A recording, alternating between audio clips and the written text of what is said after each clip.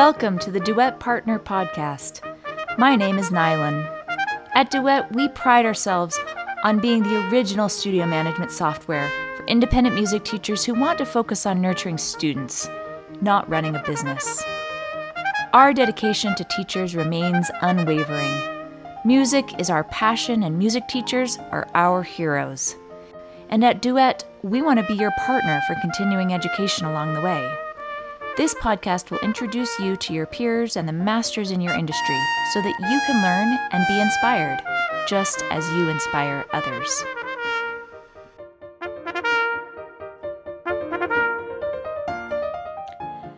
Stacy, welcome to the Duet Partner Podcast. I'm so happy to have you here with us today. Thanks. I'm excited to be here with you.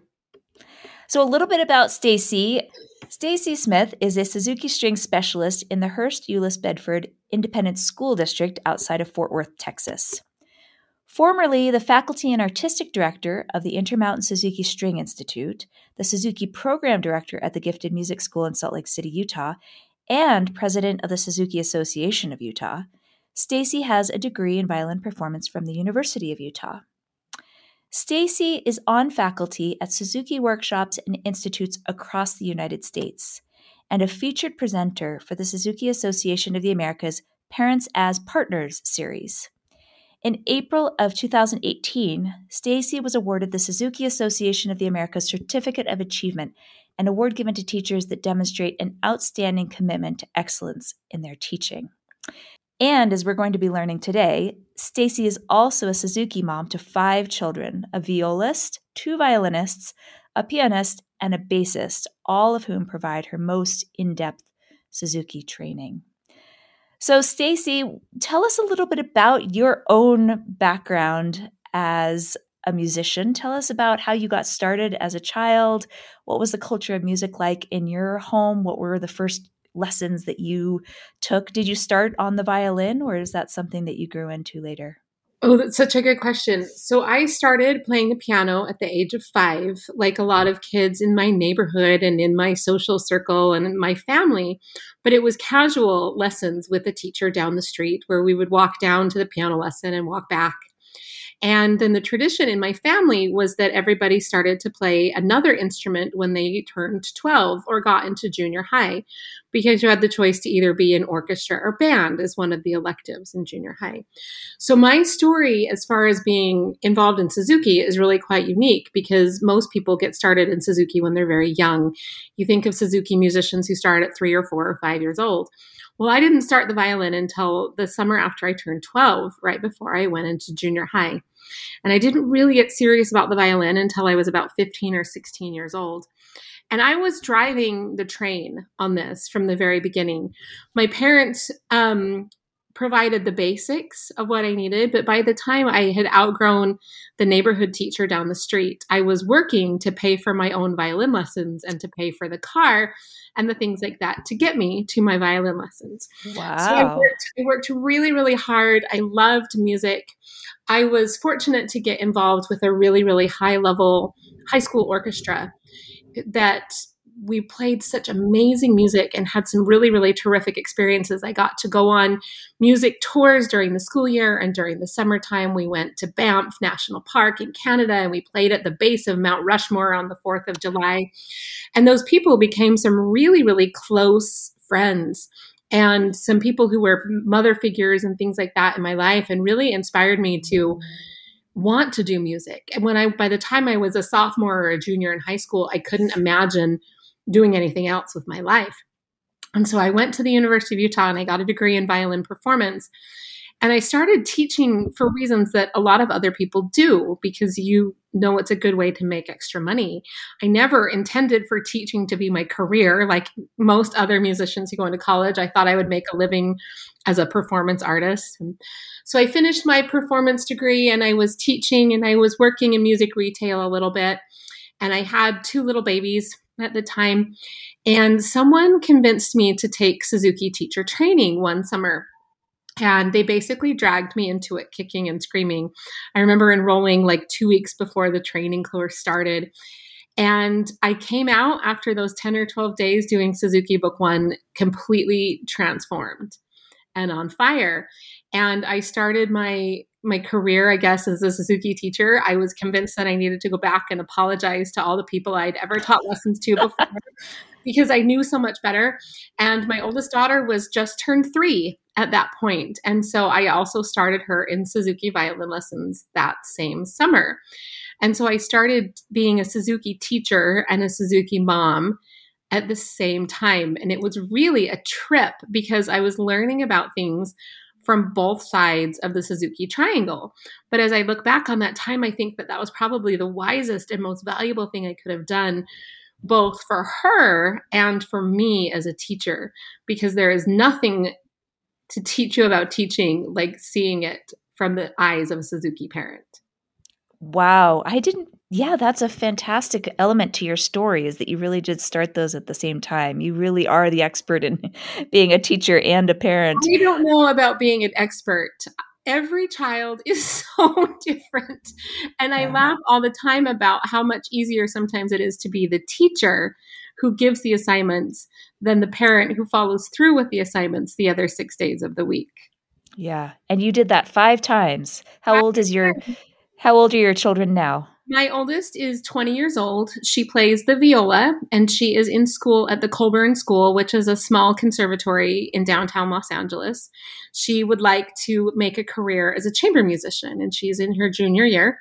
My second daughter is a freshman at Utah State University, and she plays and sings casually and is studying psychology at Utah State University. And then my bassist is Max. He's a 7th grader. He just turned 13. And my violinists are 11 and 7, and they are Ian and Charlie. Wow, you really have seen every side of the spectrum. So you've been doing this for 17 years now. Exactly. Your oldest is 20. That's fantastic. So tell us a little bit about your studio. I know that you've recently made a transition. So tell us sort of about your personal studio and then what you're doing now. Well, for many, many years, I was piecing together with a private studio and teaching out of my home and teaching at a music school in downtown Salt Lake. I would do a mix of both and combine my studios and things like that. And just recently, I accepted a job in the school district here. It's the Hearst Euless Bedford Independent School District. And we are so fortunate here that in this school district, the elementary school students have the option to take Suzuki lessons free of charge during their school day. So I teach at a Title I school, and these children who are accepted into the Suzuki program have a private one-on-one lesson with me once a week, and then have group lessons once a week, all at no charge. And so these kids come out of their PE or their music or their art class and attend Suzuki lessons with their parent during the school day. And then we have after school group classes once a week. It's an amazing, amazing program. There are 10 schools in the district that offer this program, and there are just over 400 Suzuki students, elementary school students, involved in the program. Wow. And what is really unique about it is I'm starting, now that I've been here a few months, I'm starting to see the full scope of the program, because in our junior high, there are 2 full-time orchestra conductors and 6 orchestras in the junior high. And I recently sat in on one of their concerts this past week, their holiday concert, and I was blown away by the quality and the musicality and what these groups are able to accomplish. And so it's been very fun to be a part of it. So right now, my studio is very fun. I have kindergarten through 6th graders. I see about 40 students on a weekly basis. I see them for individual lessons, and then everybody has a weekly group class. So depending on what the day of the week is, I teach anywhere from kindergarten or 5th grade or 6th grade beginners, all the way through kids who are, in book 4 or 5 or 6 who've made it through the program. And then every day of the week, I'm teaching a different group class after school. It's a very unique program. It's very, very special. And the kids and the parents have been so fantastic and wonderful to work with. And each of those kids gets an hour lesson with you? They don't get an hour lesson. Their lessons are between 20 and 30 minutes. Okay. Generally. But still, I mean, that is a tremendous amount of work for you to be teaching 40 private students plus all of those group classes. My goodness. It's pretty amazing what they are able to do. You mentioned that the parents are required to be there at the lesson. Is that something that, of course, in the Suzuki method, that's a really important part of the philosophy is that the parent and the teacher and the student are working together. Is that new for some of these parents to be required at a lesson like It that? is. And the parents know from the very start that this is one of the conditions of them being able to enroll their children in the Suzuki program. And we have some parents who are so dedicated and so creative. Of course, we have some parents who are able to work at home and who are able to work their schedule around it. We have parents who come during their lunch break once a week. We have parents who schedule time with a babysitter. I have several Suzuki grandparents in my studio. So the grandparent attends the lesson on a weekly basis. So these parents have been able to structure their lives so that they can come during that lesson time every week. That's amazing. Wow. What an incredibly fulfilling position for you to have stepped into there in Texas. Well, and one of the wonderful things is I'm surrounded by really fantastic Suzuki colleagues as well. And so the 10 other teachers that I teach with are all very experienced and very passionate about what they're doing. And so I've been able to step in a position that runs so smoothly already with these wonderful teachers who I've already learned and gained so much inspiration from. It has Yeah. really just been a fantastic position for us.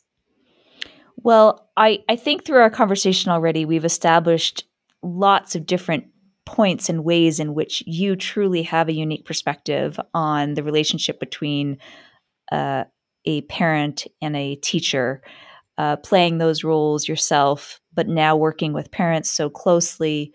And so I'm excited to learn more about your perspective of what do parents wish teachers knew and what do teachers wish parents knew.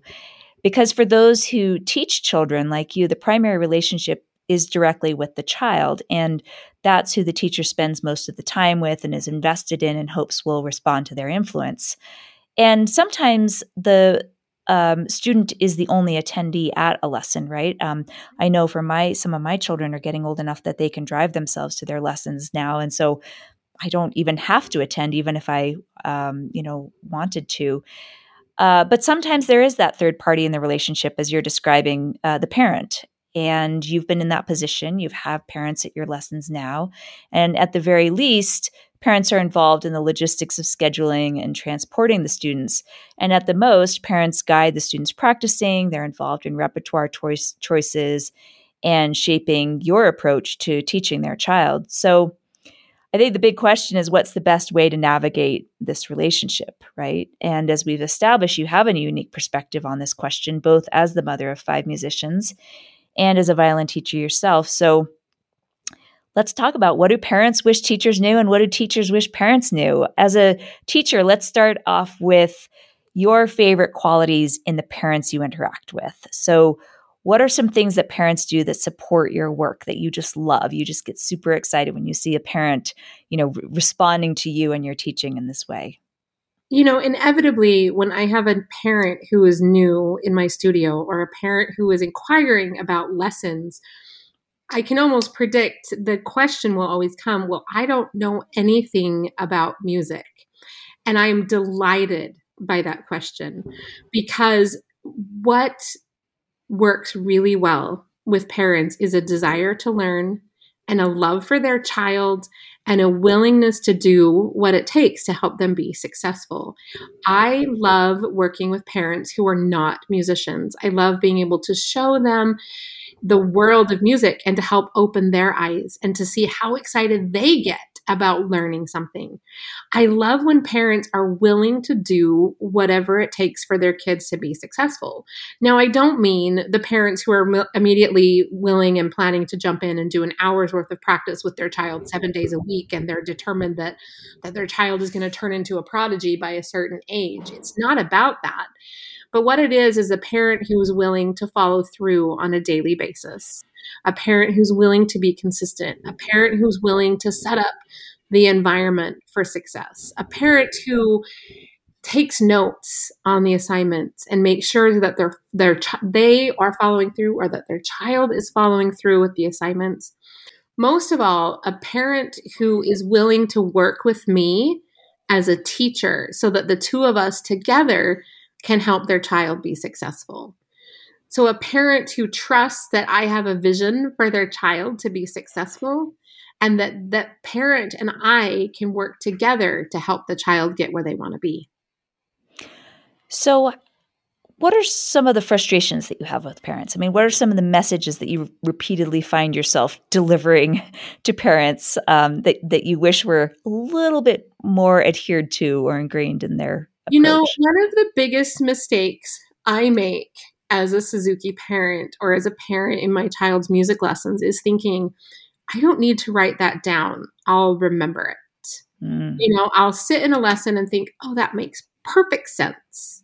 Perfect sense. And then I just sit there and I don't write it down and I don't take a video and I just think I'm going to remember that. And inevitably, the next day, I sit down to practice with that child and think, why is this so hard? It seemed so easy yesterday in the lesson.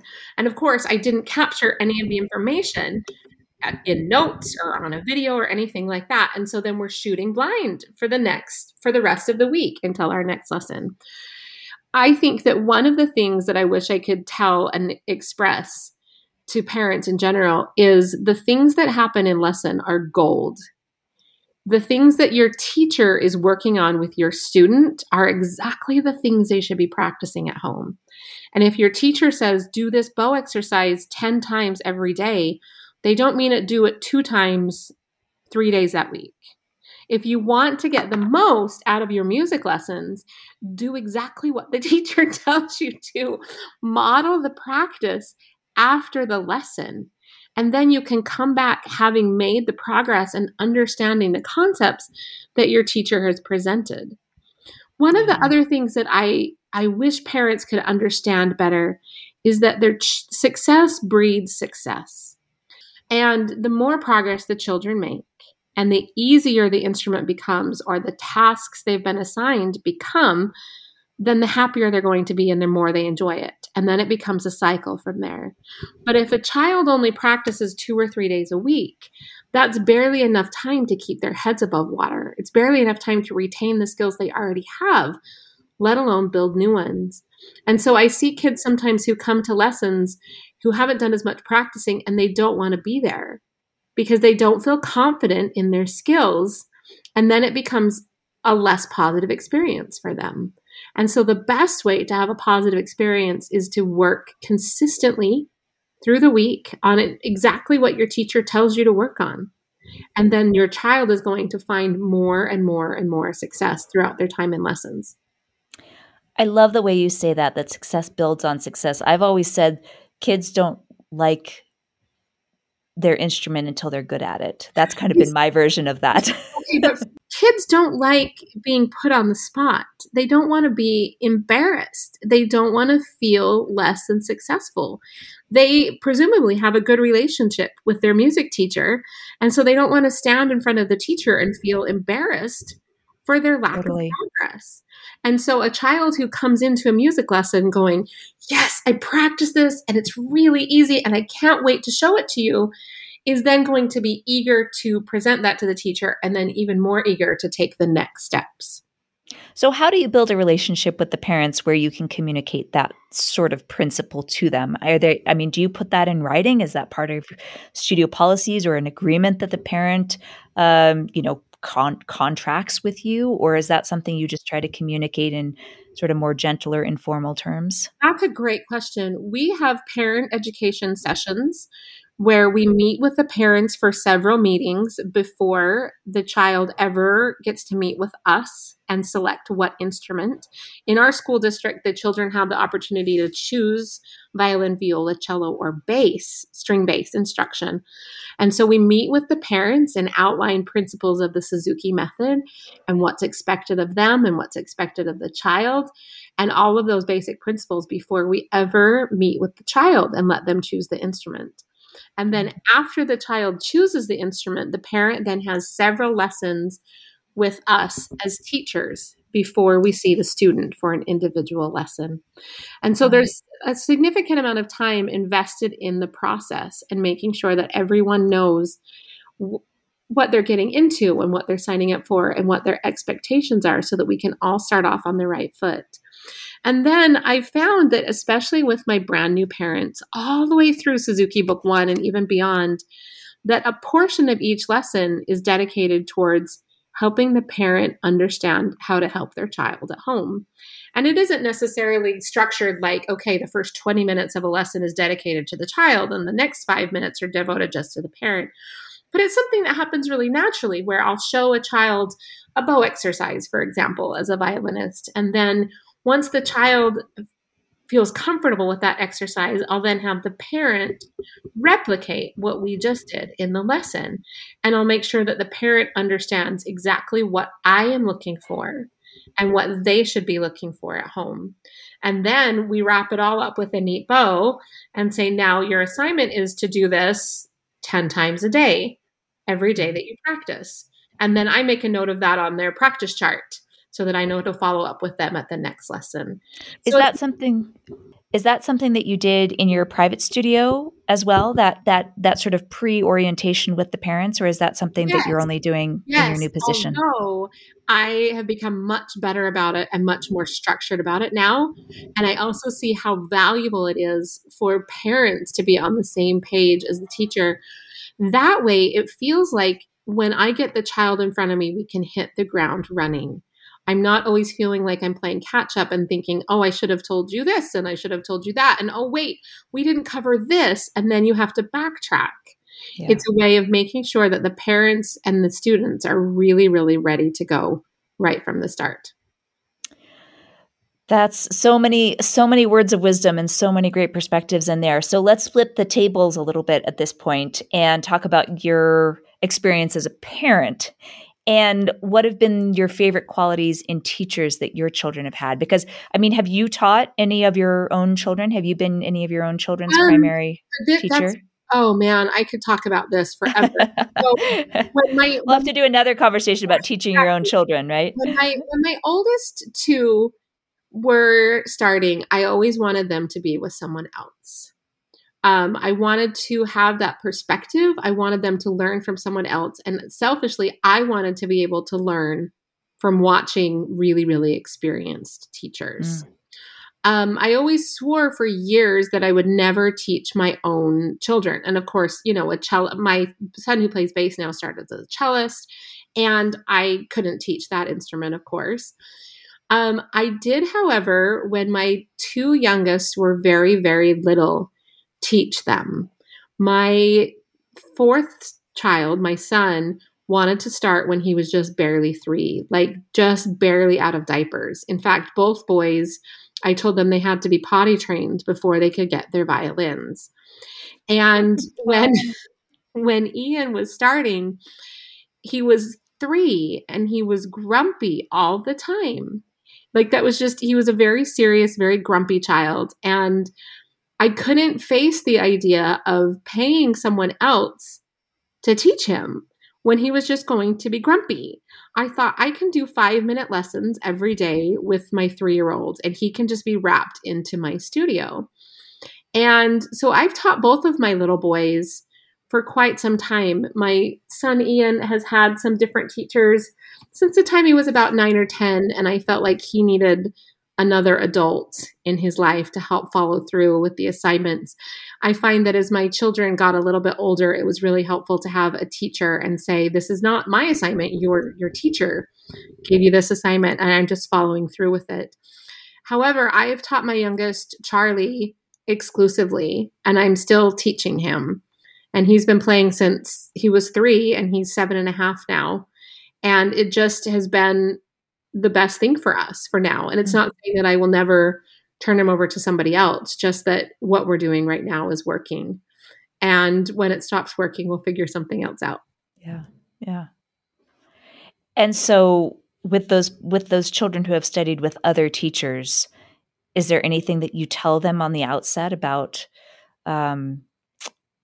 what you expect from those teachers or what you hope those teachers will bring? I have worked really hard as a Suzuki mom to get my children with great teachers who I respect and who I know that I will learn from as well.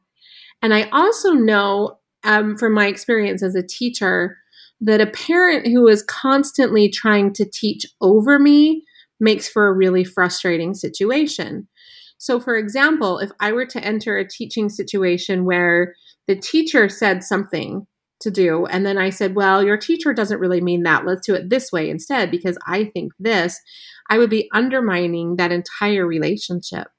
So, from the very outset, when I chose teachers for my children, I made the commitment to myself that I was going to step back and fulfill just the parent role, meaning that I would trust these teachers 100% implicitly. And even if it came down to something that I fundamentally disagreed with, rather than disagreeing in front of the child, that I would give deference to their teacher because I felt like that was really, really important and that my children deserved someone who was acting like a mom and not a mom who was also a teacher. Now, that isn't to say that that's easy. Those are really pretty words. And No. it sounds like we just check off the boxes. But this goes back to one of the reasons why I love teaching non-musician parents, because they accept everything you say. But when you have a musician parent in the room, it becomes a little trickier. Like, for example, in bass lessons, I know enough about the bass to understand the instrument and how it works. But there are certain techniques that just blow my mind. And so I just get to watch and write things down just like any other parent. And there are times where I sit in lessons and I have to rush to get my phone out and record what my son's teacher just did because, oh my gosh, how did you do that? And then 3 or 4 times where I have to say, wait, what? What did you just do?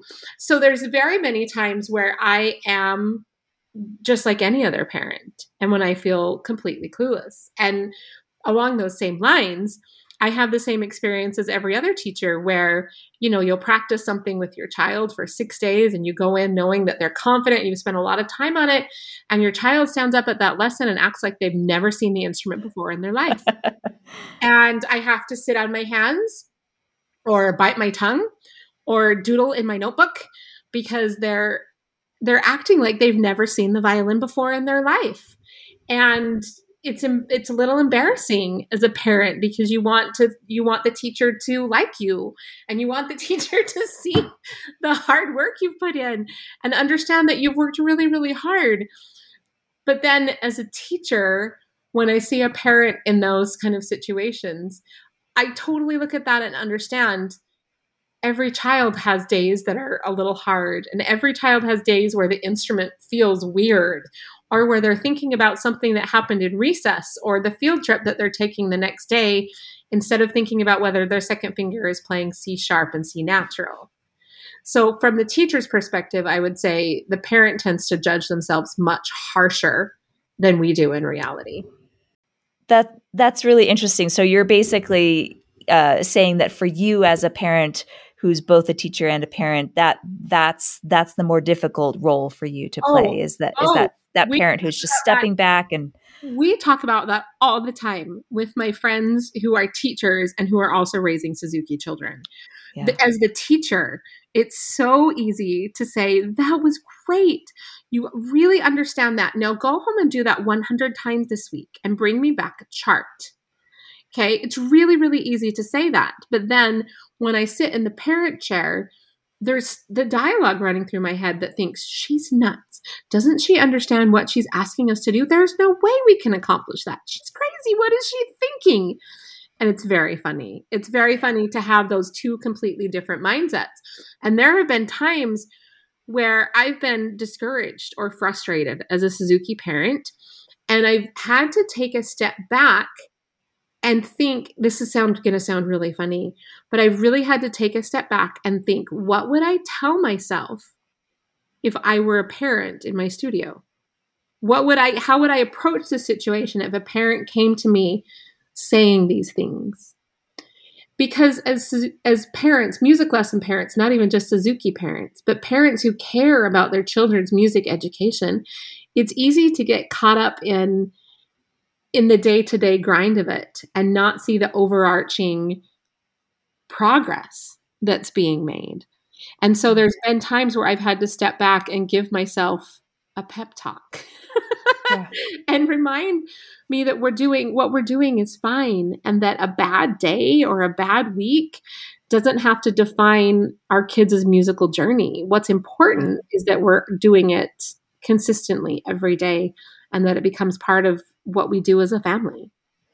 So you've pointed to a tension that I think is so common, right? That it's easy for the teacher to make these grand assignments, but the parent is just kind of cringing because she knows what the day-to-day grind is like. Would you change any of that dynamic, though? I mean, you're obviously empathetic to both sides, but do you feel like it's important for a teacher to have those kinds of standards, that sets that bar that high, or do you wish that there were a little bit more sort of consideration for the reality of the home life when a teacher makes an assignment like that? Oh, that's a fantastic question. So as a teacher, we understand what it takes to polish something or to prepare something or to master a certain skill or technique. And for every difficult skill or technique or piece of repertoire that we're learning, there's a certain amount of repetitions and sheer muscle memory that it's going to take for it to become easy. And so part of my job as a teacher is to give the parents and students the information of what it's going to take to make things easy. So again, from a violinist perspective, there's some fiendishly difficult pieces in Suzuki Book 4. And I'm famous for assigning 200 times charts to these difficult pieces. And almost every piece has a 200 times chart. And one piece even has a 500 times chart. And the parents get really, really sick of me giving them charts by the end of Book 4. But that's really what it takes for those sections of the pieces to become easy. Now, that being said, as a teacher, I recognize, and as a parent, I recognize that there are some weeks that just are disasters. There can be busy sports events. There can be school assignments. There can be someone who falls and cuts their head open and requires an evening at the emergency room instead of practicing their site's concerto spot 200 times. And so what I tell parents often is, please come to lessons, even if you feel unprepared. Please come to lessons even if your practicing has been a mess that week. Please come and connect. Because often, I mean, my kids love their teachers, and they behave 10 times better for their teachers in a lesson than they do for me practicing at home. And they need that connection, and they need that moment of relationship building and build of confidence, and just that time to renew that relationship with their teacher, even if the practicing hasn't happened. And when a student and a parent come to me and they've obviously had a rough week, there is nothing wrong with having a lesson that feels like a practice, because then I have more time to explore topics in depth and help students discover something that might be holding them back just a little bit. And oftentimes a student or a parent grasps something differently the second time it's approached. And so as a teacher, I don't ever expect that my students will practice, 100 or 200 or 500 days in a row. If that's what's important to them and they want to go for that streak, then that's great. But I understand that we are human and that people have different interests and things that make them and their families tick other than music. And I feel like music can play a part in everyone's life, even if they don't intend to make it their career and their life's goal. And so as a teacher, I want to see my students as often as they can be there, even if their practicing has been less than ideal. And as a parent, I want to get my kid to those lessons and those group experiences and those recitals and the concerts, even if we've had kind of a crummy week of practice, because we never know when that inspiration or that moment of connection is really going to make an impact on them.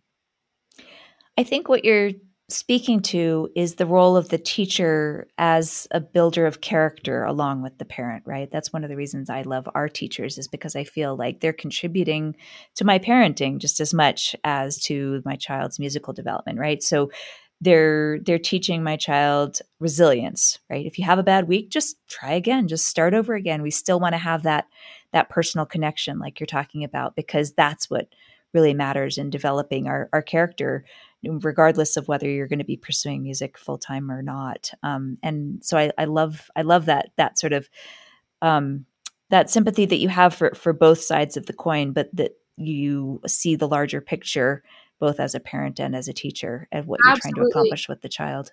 And what is really fantastic as a parent is sitting down in that chair as a Suzuki parent for that half hour, 45 minutes, or an hour, or however long it is, and knowing that this other adult who loves my child and who wants them to be successful has got it for an hour.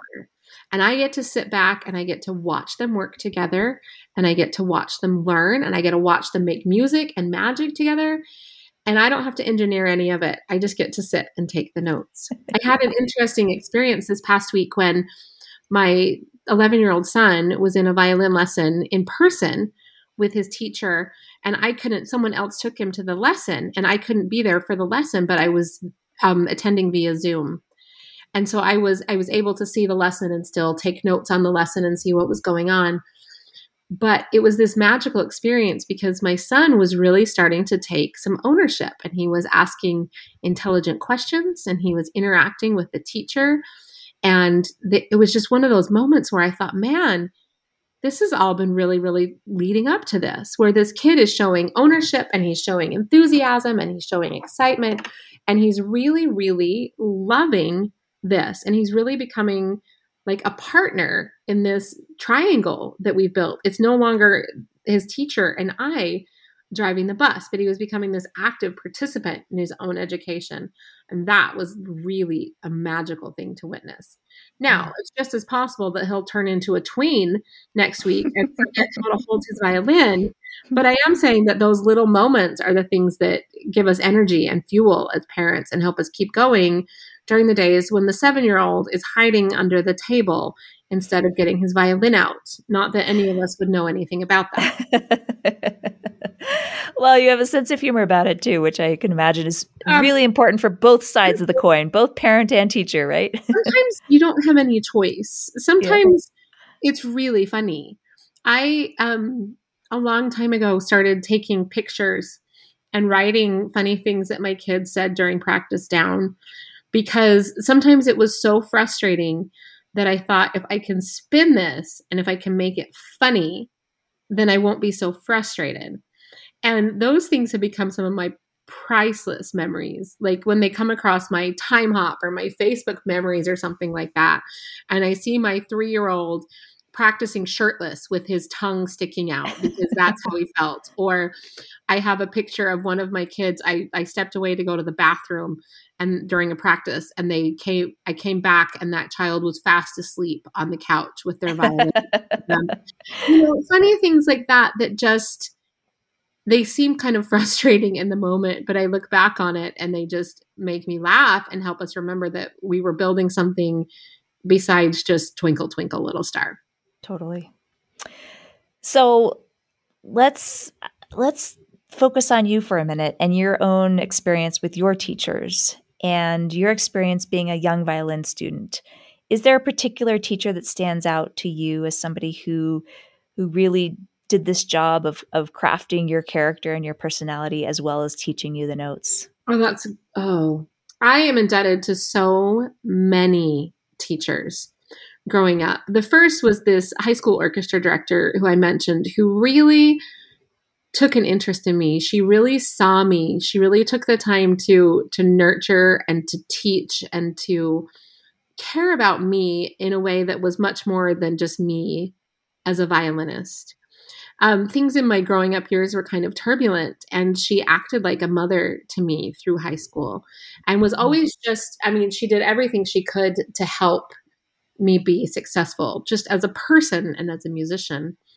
I also am really indebted to a couple of my children's teachers who I've learned so much from. In particular, I had the fortunate opportunity to have my oldest daughter and my fourth child, my son, Ian, study with Debbie Minch in Salt Lake City, who taught me so much about excellence and how there's so much more to learn and grow in as a person and as a violinist, and how we're never done pursuing excellence. So I've had a really, really great opportunity to be surrounded by these teachers. And now, as I've become a Suzuki teacher and as I've become more involved in the Suzuki community, I've been surrounded by mentors and teacher trainers who are so willing and so generous with their time and their knowledge and their expertise that I can go to someone with a question and say, here is a situation that I've never seen before. And 5 or 10 people will give me 5 or 10 perspectives that I've never thought of before. So these people are in the business of not just creating great musicians, but creating wonderful people with great hearts. And I couldn't even name more, 2 or 3 or 4 of them without leaving out 10 or 15 or 20 who've had a great impact on me. I love the music teacher community and the network and the support and the love that we give to each other and the way that we're all in it to help these students grow. Thank you so much, Stacy, for so many words of wisdom. Thank you for having me. It was fun talking about this. These are things that I'm so passionate about and could talk about for a really long time.